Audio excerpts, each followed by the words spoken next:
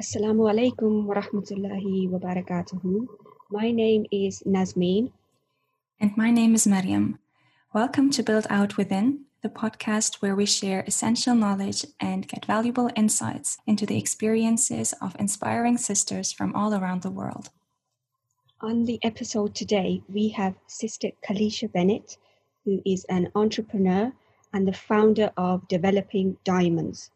She provides identity and success coaching, workshops, courses, and retreats with over a decade of experience as an active speaker and mentor of Muslim women, reverts, and youth. Assalamu alaikum, Sister Kalisha. We are very happy to have you as a guest on this podcast. Wa alaikum salam rahmatullah, dear Sister Nazmeen and Sister Mariam. It's beautiful to be here, and thank you for inviting me to share some thoughts with your audience. You are very welcome. So I would like to ask you, Sister Kalisha, life can be full of challenges, yet we can overcome, learn, and grow so much from them. What has been the most important thing you have learned in your life, maybe through facing and overcoming some of life's challenges? Bismillah, alhamdulillah, wassalatu wassalamu ala rasulillah, sallallahu alayhi wa sallam, amma ba'd. Challenges, a huge question, mashallah, to start off with, and looking at, the lives of each and every one of us. There isn't one person who hasn't had challenges, and alhamdulillah, I've also had my fair share as decreed by Allah subhanahu wa ta'ala. I think some of the most important points that I've learned along the way is to live always ever ready and prepared and ever conscious of the fact that Allah subhanahu wa ta'ala is going to play out his plan for us, and that we might be tested with blessings and goodness, and we also might be tested with challenges, difficulties, and to live vigilant, I would say, to live vigilant and ready, that you do your best that you can in your day-to-day life, that you know that at any time Allah subhanahu wa ta'ala can send different tests and catch you by surprise. But when that does happen, if you are in a state of spiritual, mental, emotional preparation, when it does hit, you are able to cope a lot better. It doesn't strike like an absolute end of the world disaster. Once you are in the thick of your challenges and facing them, I think an important part as well is to accept Allah's decree when it comes to whatever it is that he is testing you with. Know that he has written that challenge or that situation for you, and he knows that you can get through it. He knows that you are equipped to be able to not only survive, but to overcome and come out better on the other side of those challenges.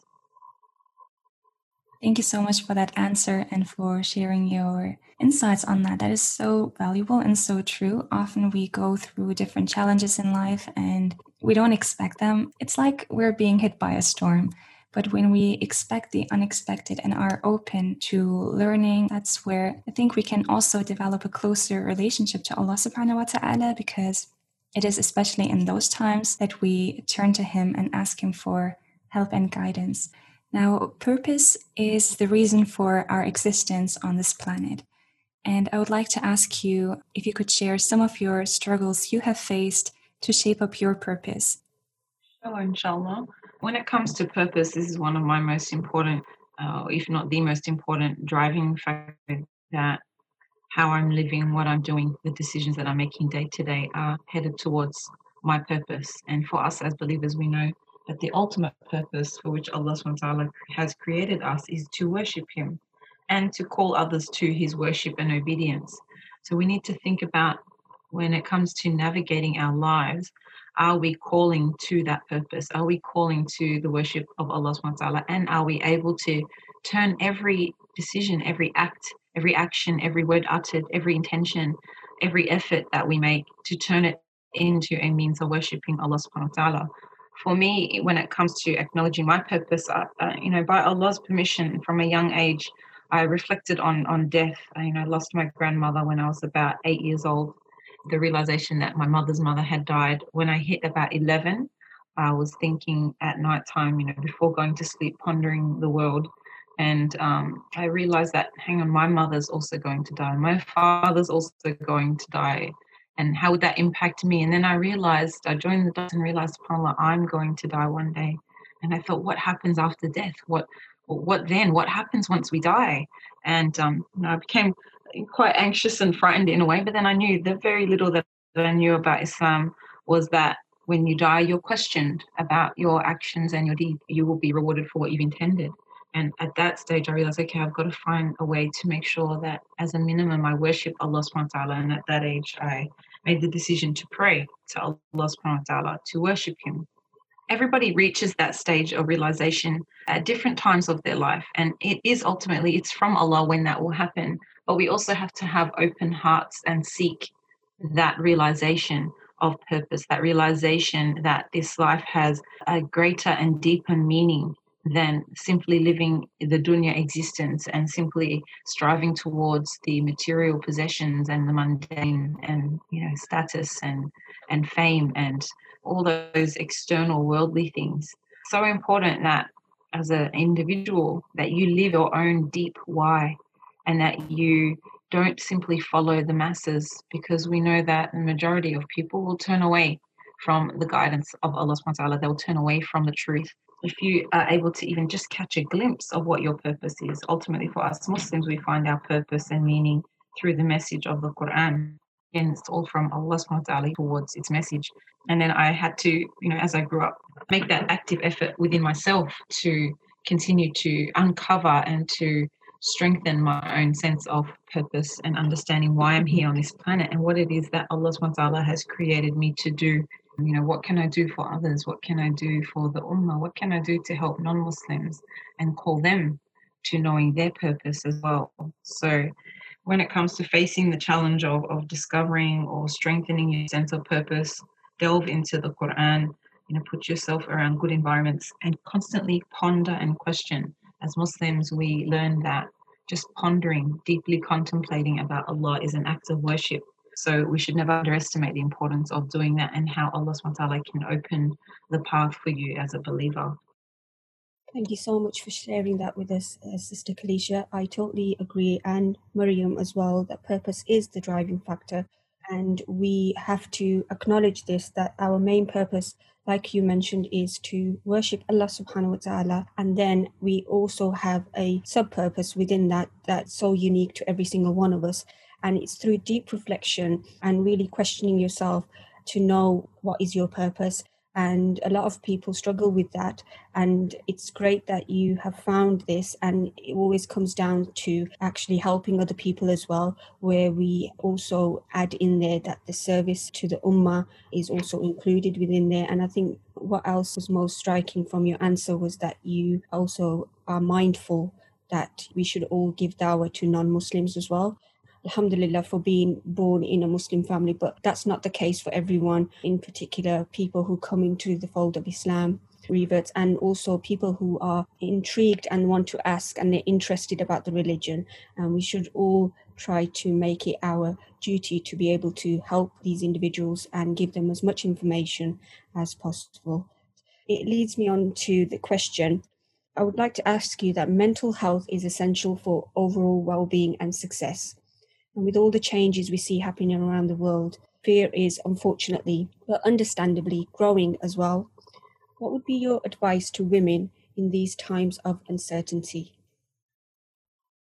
Yes, Pamela, we are definitely in times of uncertainty, as we can see with what's happened, globally within our communities. I guess I would, when you feel uncertain with things in life, you have to realize almost everything in life is uncertain. No pursuit, no goal, no endeavor, no target that you're aiming to achieve, no possession that you want to have is a certainty. The one certainty that we have in life is death. Death is the ultimate reality, and it's the only guarantee. That's the only thing we are guaranteed to have or meet in this life, and that is death, that this life will come to an end. And so that's what should shift our perspective to sticking to our conviction and our commitment to fulfilling that purpose that we mentioned in the previous question. So if death is the ultimate reality, everything else is tangible. Everything else is a possibility. It can come, it can go. You could achieve it, you could lose it. It might be stable, it might be unstable. And again, we prepare ourselves for the plan of Allah subhanahu wa ta'ala. An important part for every person and myself personally, that I've tried to deeply understand is the concept of qadr, which is Allah's decree, the divine decree of Allah. That one of the righteous companions said, it's about knowing that what hit you was not going to miss you, and what missed you was not going to hit you. So instead of living in a state of perpetual fear and anxiety about the unknowns, about the possibilities, all the possible negative things that could happen, and we predict the future through a negative lens, always impending that, something bad is just around the corner that's going to happen. When in reality, a lot of the time, the things that we fear and have anxieties about don't end up happening. Yet we destroyed our experience of our here and now through the projection of a fearful and terrible, future. So what we want to do is have an optimistic outlook on life, and optimism is actually a sunnah. The Prophet ﷺ was extremely optimistic, and there are narrations to back and prove that.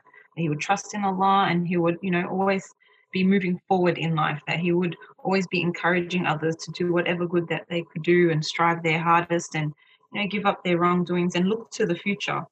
Something that I learned in the last few years through studying a concept called the inside-out paradigm is the psychological fact that all of our feelings come from our thoughts. So when we're feeling uncertain, when we're feeling scared, we're feeling anxious, we're feeling fearful, all these negative types of emotions, worried, insecure, doubtful, or not worthy, or all these negative types of emotions, we have to understand they're coming from our thoughts.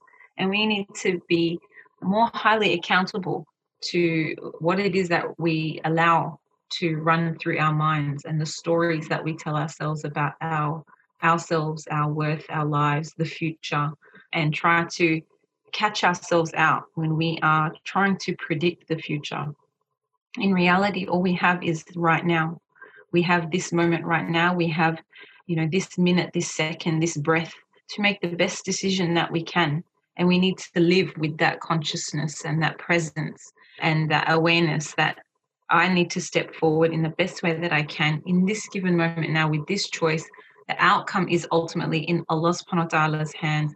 The future is already written. That beautiful hadith, the pens have been lifted and the pages have dried. One of Imam an-Nawawi's 40 hadith. The story of the future is already written. So don't be afraid of it. You're just going to be meeting those pages and those chapters as you journey through life. All you can do is look after your situation now. Be the best person you can be the best woman, wife, mother, community member. Strive to be the most sincere and devout believer that you can be, and enjoy the experience of that and the striving journey of that, rather than worrying about the uncertainties and the questions in the future. Remind yourself, death is the only guaranteed thing in life. So let's just prepare for that. Let's prepare for our accountability. And the way the world will unfold as Allah has planned. And we submit to that and we accept that. And that puts us in a state of stable and strong mental health in times of uncertainty. That is so profound, and understanding the relationship of thoughts leading to feelings can definitely shift our perspective. And it's so important what our mental attitude is and how we see the world and what our outlook on life is. And as you mentioned, having a positive and optimistic outlook on life is so important and something encouraged by the prophetic tradition as well. So thank you very much for sharing that. You also touched upon the concept of qadr and our future being written already. And uncertainty can come from worrying about the future, but a lot of women are also stuck in the past. So they feel fear, anxiety, or regret over what they have done. And I would like to ask you, do you think women intentionally or unintentionally deprive themselves from unlocking success and reaching their goals? And if yes, what do you think the reasons are for this? Yes, Panal, that's a very good point that you made about the past. I usually relate that to the point that I just made as well. When people don't live in their here and now, and instead they live in the memories of the past, or they live in the fear and prediction of the future. Doing both of those things is insanity. Like, it's useless, it's futile, it doesn't help, and it puts you in a bad state, subhanAllah. So unfortunately, when it comes to our stability or our sense of well-being and our mental health, as I mentioned earlier, when we don't live in the present moment And instead we live in the memories of the past, or we live in the fear of our negatively depicted, predicted future. What it does is, it definitely can end up holding us back. And I would say that these two things actually will hold you hostage from your future and possible success. It will definitely undermine the potential that you have. It will undermine the potential good that you could do and achieve because of the state that it puts you in. When you sit every day or moment to moment thinking and dwelling on the things that have happened to you in the past and the reasons and excuses of why that somehow means you can't be a success now and tomorrow. And likewise, when you sit dwelling in thinking about, oh, well, the world is doomed and nobody loves me, or no one's going to love me or support me, so I shouldn't even bother doing this endeavor because I might get criticized or whatever the reason is. Again, it's destroying your experience of the here and now. And I think when it comes to women, depriving themselves of success, I think that's a really well-framed question, because when it comes down to it, often you'll hear the excuse of, it's other people stopping me, my family don't support me, the community doesn't have any support for my ideas or my projects, or people criticize me when I come forward to try to step up and do something. We can fall into making all these different excuses, subhanAllah. But when you say the question, do women deprive themselves of success, that holds us to a degree of personal self-accountability, which is really, really important. We need to stop and ask ourselves as women, what am I doing to hold myself back? How am I self-sabotaging? And quite often the way that we might hold ourselves back, and I can speak about this from my own experience personally, because I have been through some of these types of personal challenges, are things like self-doubt. Am I good enough to do it? Do I have what it takes? Should it be me, or should I, someone else would be much better at it than me? We doubt ourselves. We also fear the opinions of others. We're so scared of criticism. We're so scared of people putting us down. We're so scared of people squashing and crushing our dreams. So we put our dreams back on the shelf and let them collect dust. Or we play it small. You have more in you. You might already be doing something and you have more in you, but you hold back because you don't want to shine too bright. You don't want to stand out. You don't want people to think, oh, who does she think she is? Or, oh, look at her, what a high achiever, or what a show off, or whatever. And again, it comes back to your personal relationship with yourself, and ultimately your relationship with Allah subhanahu wa ta'ala, your sincerity to Him and your efforts in turning towards Him for that self-belief and support. Because we forget and we lose sight of the fact that Allah subhanahu wa ta'ala sees us and believes in every ounce of potential that we have within us, because He created us by default with all of the potential and all of the amazing talent and possibility. He created us with all of it. We're like the perfect little recipe box, and we just have to put those pieces together throughout our lives to manifest this beautiful potential that Allah subhanahu wa ta'ala has created us for. He doesn't tell us in the Quran that we are the Khalifas on earth, the leaders, vicegerents on earth for no reason. He doesn't say that the son of Adam is the vicegerent on earth because we're supposed to kind of stay in the background and let other people step forward, or other faiths step forward and be the leaders. No, we are supposed to be the ones to step forward and be the high achievers and be those who strive the hardest in doing good, those who create the biggest impact, those who look after this planet and the animals and the environment and the community members the best. So we have to really challenge ourselves. Why am I holding myself back?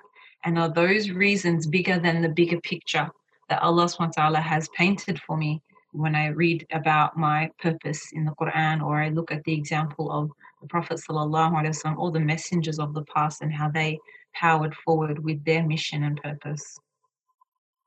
Thank you very much for sharing the beautiful gems that you shared. A couple of things that I wanted to touch upon that I totally agree. When we do sabotage ourselves and we become critical of ourselves and we agree to everything, or we perceive that everyone will not have any confidence in us, we would not be able to achieve these goals, that's when we also damage our self-worth and our self-love, our self-esteem. Everything just sort of doesn't ascend. What happens is that when all these things accumulate and then they are always festered within your mind, from my own personal experience, when you have got the ability and you have got the potential to be able to achieve all your goals, and you have got striking ambitions and you want to pursue them, you always hold yourself back. And that's where you need to stop stopping yourself and holding yourself back. Like you said, all this negative self-talk, all the way you talk about yourself, you don't have any faith in yourself, all this is all going on within you. You have rightly said that Allah subhanahu wa ta'ala has made us human beings. We've got this machine of humans, so complicated, yet Allah subhanahu wa ta'ala has given us all the resources, all the tools available to us, yet we still hold ourselves back because we think the opinions of others matters to us. So I wanted to ask you, when we do suffer from periods of having negative self-worth and negative self-love, and you have mentioned this in your previous question, but how does this sort of link in with the overall well-being, so from mental health and your physical health, in order for women to flourish? Yes, Pamela, it's a bit of an interesting topic that we're in, because self-worth or self-love, it's kind of a bit of a trending topic now, but it's kind of being taken to a more, perhaps like a bit more of a superficial means of working on and building your self-worth and self-love, pampering yourself and treating yourself and, loving yourself and beautifying yourself become ways of your improving your self-worth and self-love. And that's not to say that these aren't important concepts within Islam for the Muslim woman, in particular, or Muslim men and women, really, or all of us should have a solid sense of self-worth and self-love. Unfortunately, many of us have it impacted during our journeys as we grow up because of the way that we were raised, or the lacking or neglect that we experienced, or perhaps even types of abuse to our sense of self, our sense of identity and worth, as well as our school environments and society, so forth. When it comes to a woman or an individual who's lacking in self-worth and self-love, I would want everyone to recognize and realize that when you don't love yourself and when you don't see yourself as worthy of every goodness from Allah subhanahu wa ta'ala, it's a type of disrespect. You're disrespecting yourself and you're disrespecting Allah subhanahu wa ta'ala, and it's ungrateful to Allah subhanahu wa ta'ala. It's rejecting the blessing of who you are and the life that you have. And as I mentioned before, your self-worth, your self-love, all of that is innate. You were born with it all. We're born upon the fitrah. Again, we are this beautiful, complete soul, which is tied and bonded to Allah subhanahu wa ta'ala, undamaged, untainted. And we already have this fitrah still existent within us now. We just have to rid ourselves of the scars and the damage and the hurt and the pain that we've experienced in life to rediscover and uncover that. So I would remind sisters of the fact that they need to know that their worth, their sense of self-worth, is from Allah subhanahu wa ta'ala, and that part of recognizing it and appreciating it and acknowledging it is an extension or expression of gratitude, deep, deep gratitude to Allah subhanahu wa ta'ala. So again, if you are tied to your Lord and you recognize Him in His majesty and His might and His generosity, then you'll see and reflect upon the blessings that He has created within you, in your life, in your being. I like to redefine that. I don't really like the term self-love. Like, it's catchy and all, it sells well. But I prefer to use the terms of self-respect, self-dignity, honoring yourself. And as Muslims, we have this concept of izzah, to have this sense of strong, self-esteem and worthiness and dignity and honor within yourself. So I think, we need to use these terms, acknowledge them within ourselves, live it and demonstrate it in front of those around us, and then try to instill it upon the next generation. Teach our young ones, our youth, to live lives where they have self-respect, that they live with dignity, that they understand the concept of honor, and then inshallah that will help to strengthen and instill that sense of self-worth and self-love within them, inshallah.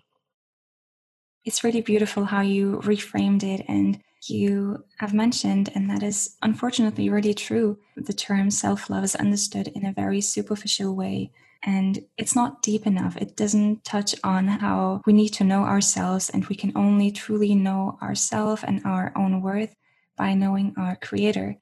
What we learn from the Quran is that we need to treat the creation of Allah in the best of ways, and we have to realize that we are part of this. We are also a creation of Allah subhanahu wa ta'ala, and it is upon us to treat ourselves with honor and respect. You also talked about living with honor and self-respect and self-dignity and teaching the next generation as well to live in that way, to live with that understanding and that insight and knowledge. So I would like to ask you, from your experience of mentoring youth, what have you observed to be the most common barrier for the Muslim youth of today? When it comes to the struggles with the youth and our young people and the barriers that they have, when it comes to manifesting themselves and their sense of purpose, their sense of worth, I think a big part of it is that the young people, they don't feel heard or they aren't heard enough. And because they aren't heard, they also aren't understood.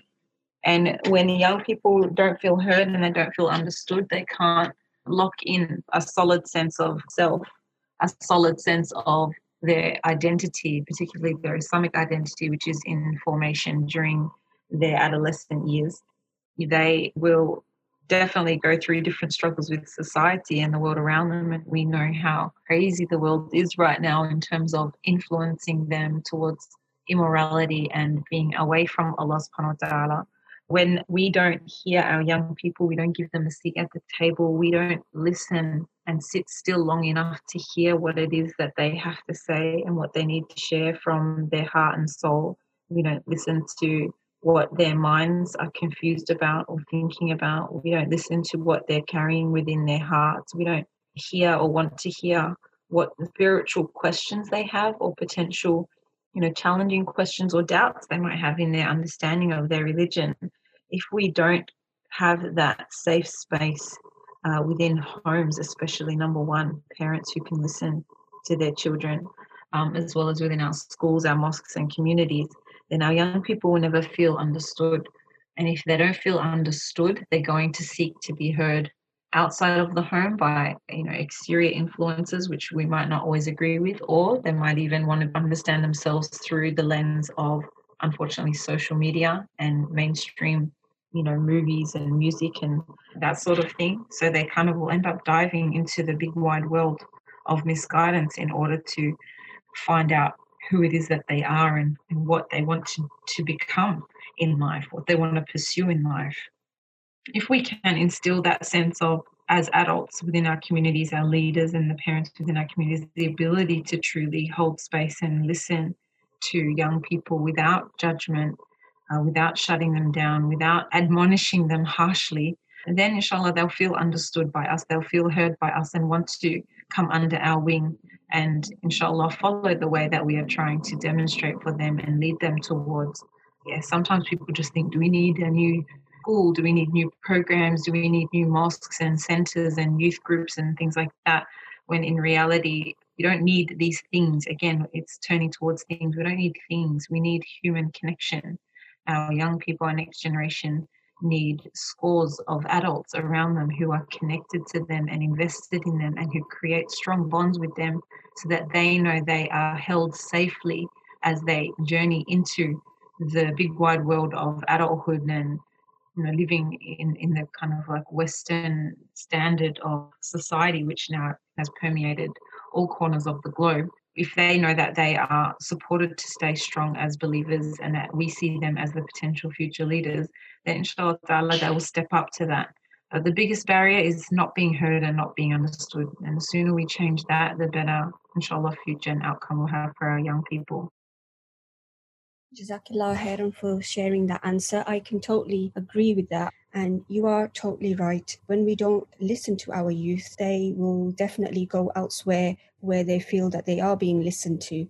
A lot of the time when adults, they don't connect with them and they don't understand with them, they don't talk with them, the communication barrier seems to disappear as soon as the child reaches sort of adolescence age.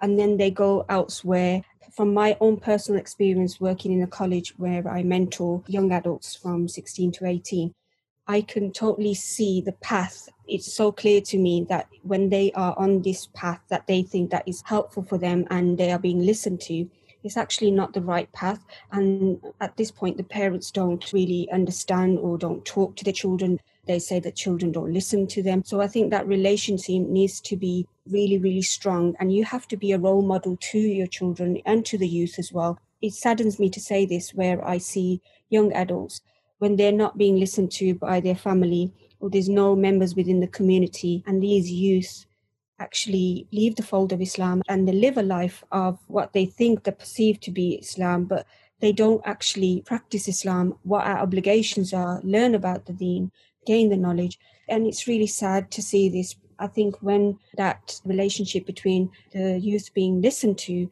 and the adults giving them the information is strengthened, like you said, then this will all change, and we will definitely have future leaders from our youth who can then go on to help other youth as well. So thank you so much for sharing that.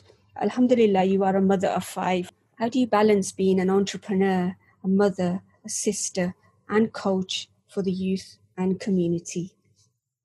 So heavy question, right? This question of balancing. We women, subhanAllah, we walk on a tightrope and we're carrying the weight of the world on our shoulders. I think sometimes the word balance can be used to look at as almost burdensome, that women have to balance everything and we have to be everything to everyone and we have to be the best at everything for everyone as well. And that's a big burden to carry.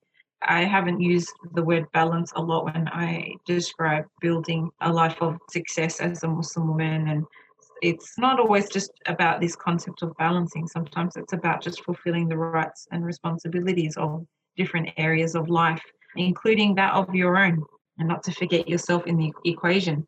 I actually had my 10-year-old daughter, we were in the car the other day, and she said to me, she goes, "Mum, how do you work and you have a business and you're a mum with 5 kids?" So again, this is kind of similar. How do you do it, Mum? How do you balance life? If she were, if an adult was asking that question. And I said to her, "What do you think? Like, how do you think I do it? Like, how do you think it's possible?" I wanted her to have a critical think about why or how I do what I do. And I said, "How do you think I do it?" And she said, "I think you have to be patient and you have to be organized." And I said, "That's an excellent answer, actually." And those are 2 very, very important key ingredients. Number 1, to be patient upon what it is that you're doing, because ultimately you might have more than one pursuit in your life. So for some women, they're happy, like they just want motherhood, and motherhood is their everything, and that's beautiful, and that is enough for a woman.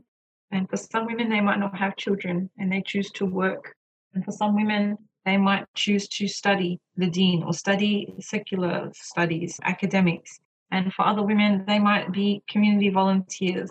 Some women might do a little bit of everything. For me personally, the things that I choose to pursue are endeavors that I want in my life. They're endeavors that I'm passionate about. They're endeavors that I made a decision at certain points of time. I was like, yes, I want to do that. I want to have children. I want to start my business. I want to volunteer for this organization. I want to give dawah to non-Muslims. I want to start a youth group. I want to homeschool. I homeschool, for a long period of time as well. All these things are decisions. And we forget that as women, you're not here to live the life that is enforced upon you, to live like a life sentence, like a prison sentence. You are here to, inshallah ta'ala, live the life that you choose to live, and ultimately to turn it into an act of worship and live it for Allah subhanahu wa ta'ala. Having all those different pursuits in front of you, it's going to take a sense of responsibility. And as my daughter gave that feedback, you have to be patient. When you say you want something and you want to head out and achieve it, you're going to have to be patient, because it's not always going to be easy.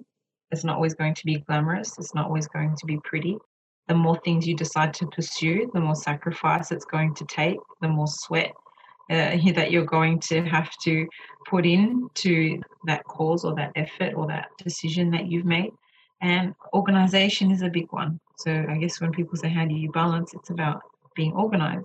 I'm not going to claim to be the most organized person. Sometimes I'm like, oh, we're making last minute lunch boxes, or I'm like, I have no idea what to cook for dinner tonight.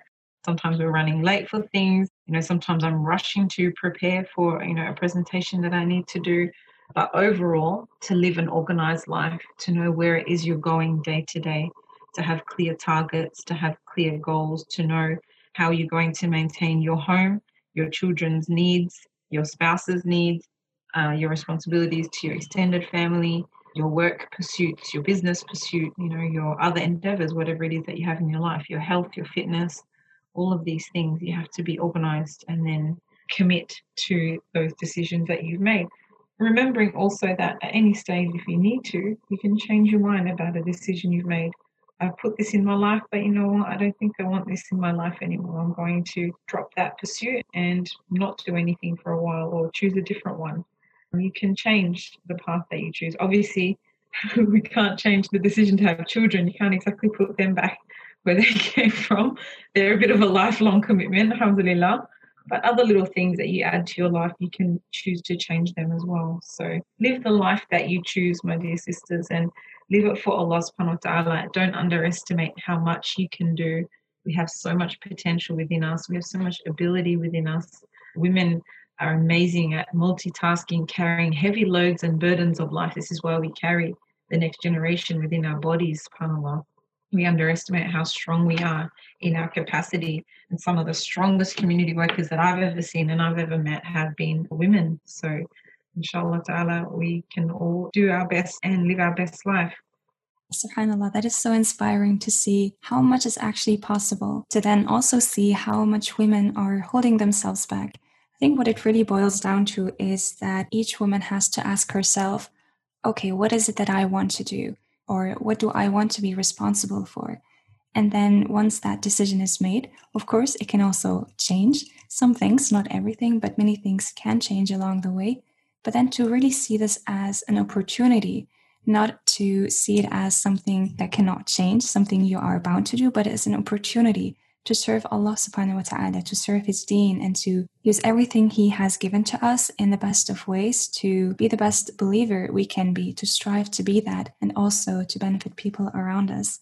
You have touched on so many important points, such as being patient, responsible, organized, and having that clarity all around to really know what we want to do and then take the steps necessary to get there. Now that we are nearing the end of the podcast, I would like to ask you, last but not least, if you could give us a piece of advice you find extremely crucial, or maybe a tip you wish someone had told you in the past, maybe when you were younger as well.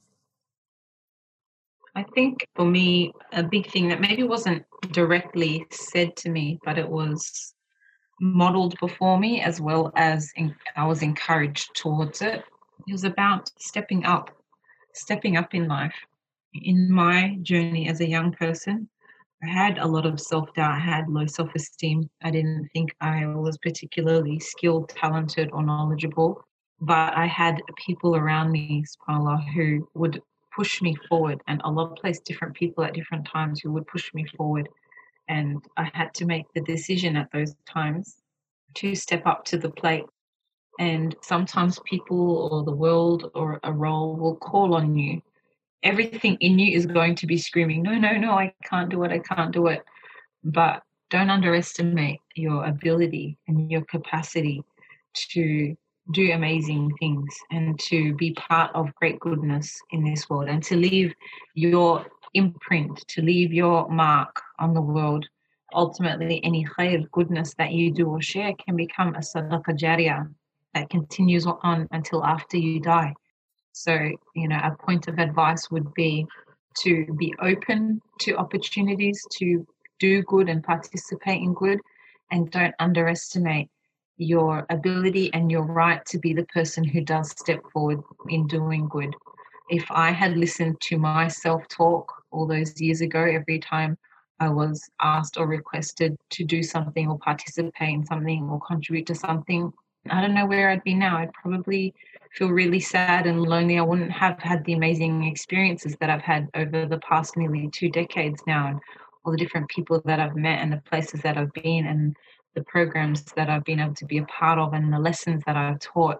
It all started off somewhere with one person saying, you can do this, and me saying, okay, let me try to do this, even though I was extremely terrified a lot of the time. So don't underestimate yourself, dear sisters, and when an opportunity comes forward, step up and step forward. And if there is no opportunity, create the opportunity yourself, inshallah. Well, there you go, everyone. Sister Kalisha shared truly valuable gems with us, and we really hope that you all benefit from this episode. Make sure to check out our other episodes that are on our YouTube channel, and be sure to subscribe to be notified of future episodes and videos when we upload. And lastly, always remember taking steps in healthy increments is a way towards goal achievements.